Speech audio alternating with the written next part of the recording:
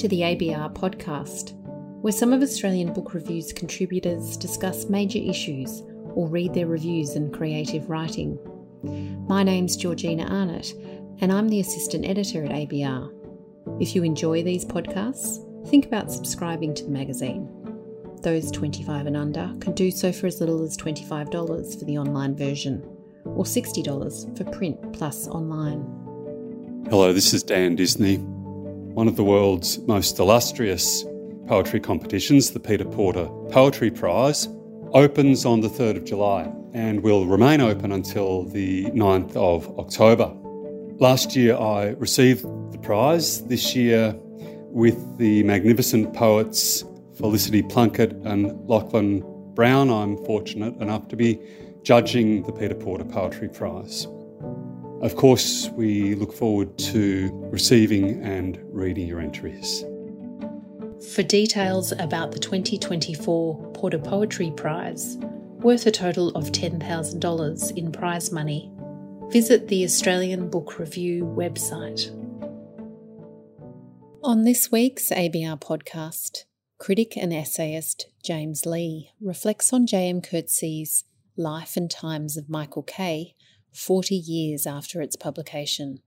Coetzee's fourth and Booker Prize-winning novel was his landmark work, Lee suggests. This was despite it receiving criticism for supposedly eliding the political realities of apartheid South Africa by being set in the realm of allegory. Here is James Lee with An Obscure Prodigy, J.M. Coetzee's Life and Times of Michael K. at 40. An Obscure Prodigy. Why should I be expected to rise above my times? Is it my doing that my times have been so shameful? Why should it be left to me, old and sick and full of pain, to lift myself out of this pit of disgrace? These are the words of Mrs. Curran, the elderly narrator of J.M. Coetzee's underappreciated mid-period novel, Age of Iron.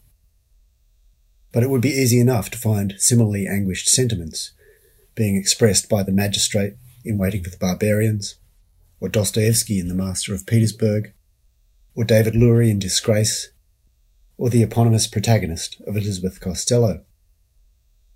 It has long been apparent that there is a recognisable Coetzeean type who appears in various guises in his many novels.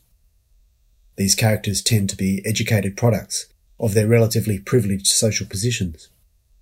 They are conscious of the pain and injustice in the world, conscious of their own suffering, and conscious of their impotence in the face of overmastering contexts. Their common instinct is to philosophise about these problems.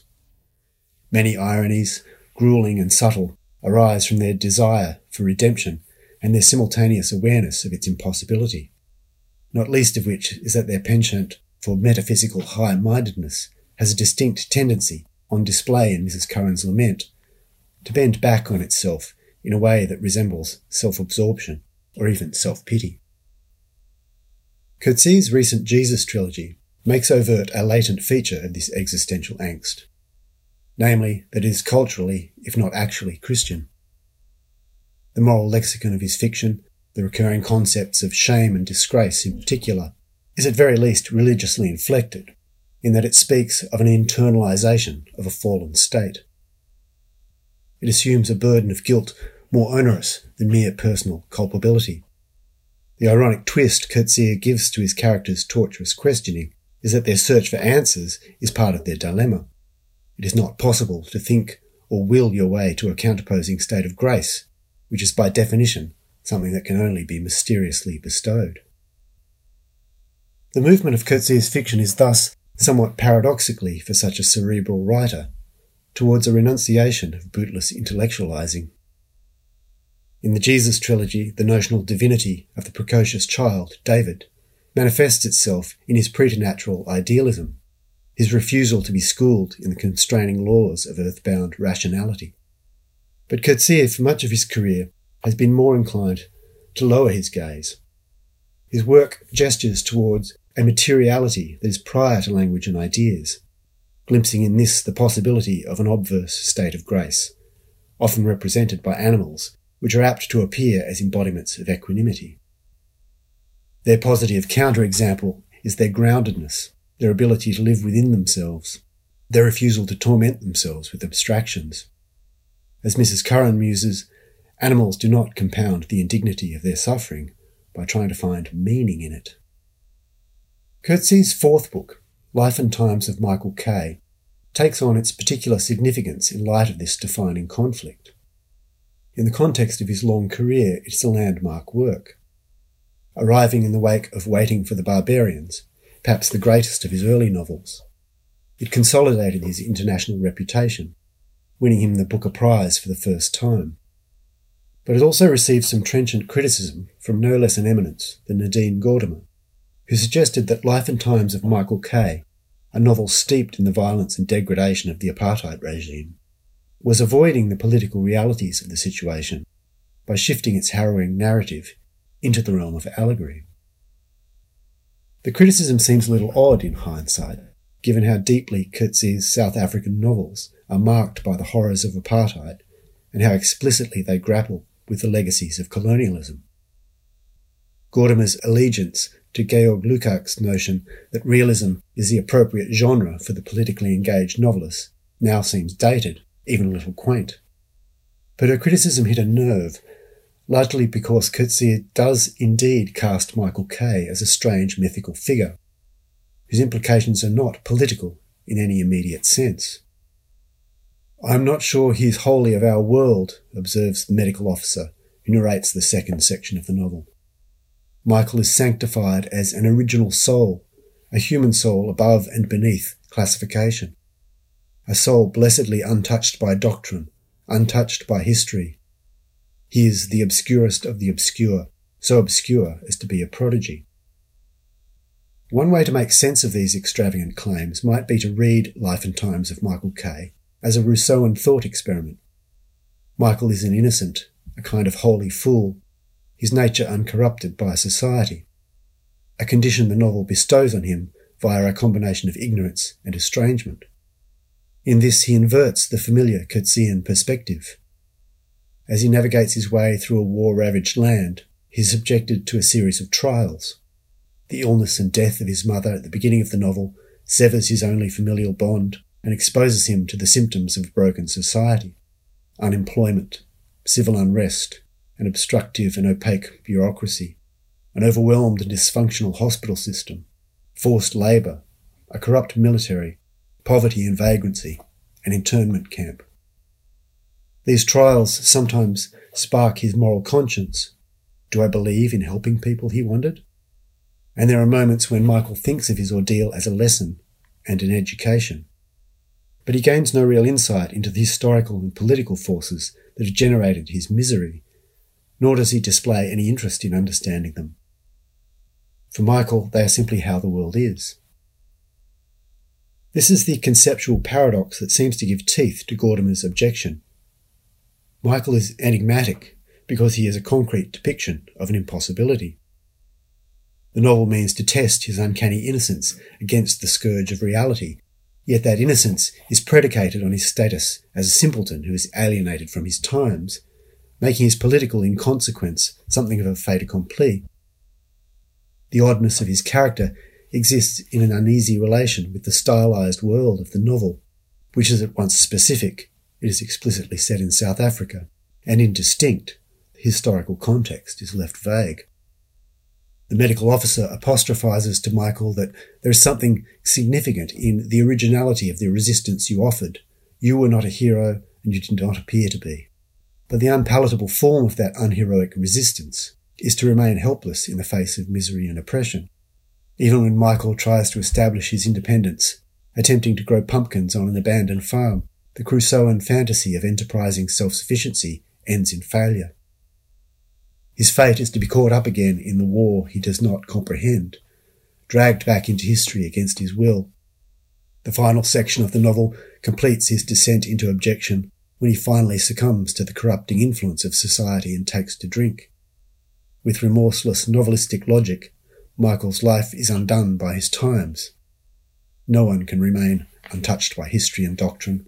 The idea is absurd. In this sense, Life and Times of Michael K. is rigorous enough to dismantle its own premises. undermine the conceit that Michael is some kind of superhistorical, quasi-religious figure. His passive resistance, his presentiment of a single meaning, and the portentous biblical authority of his declaration, "I am what I am," are ultimately harbingers of nothing, or at least nothing of any consequence. The obscure nature of his purported specialness also brings in train a number of retrograde assumptions: sanctification of pointless suffering, idealization of simple-mindedness, conflation of virtue and victimhood, which the novel seeks to address via a structural ingenuity. The medical officer's confession serves a metafictional purpose. It is also the novel's confession, the point at which its implications and intentions are laid bare. He lavishes his inscrutable patient with significance, describing their brief encounter in revelatory terms in a way that spills over into self-consciousness. Michael's attributed meaning becomes so exaggerated, so overdetermined, that it reveals itself to be a projection. Therein resides the crucial ambiguity. The novel ironizes the attribution of profundity, but does not want to disavow that profundity. If a work of fiction can be said to express a desire, it would certainly appear to be the case that on some level, Life and Times of Michael K. wants a trace of revelatory possibility to cling to its emaciated protagonist.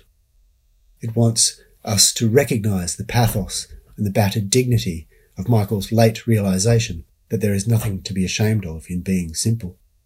It wants to be able to examine a life like Michael's, a life marred by undeserved misfortunes and cruelties, one stripped back to the most basic imperatives of survival, and find something other than meaningless suffering. In this, Life and Times of Michael K. asks a timeless question that has motivated much of Coetzee's work.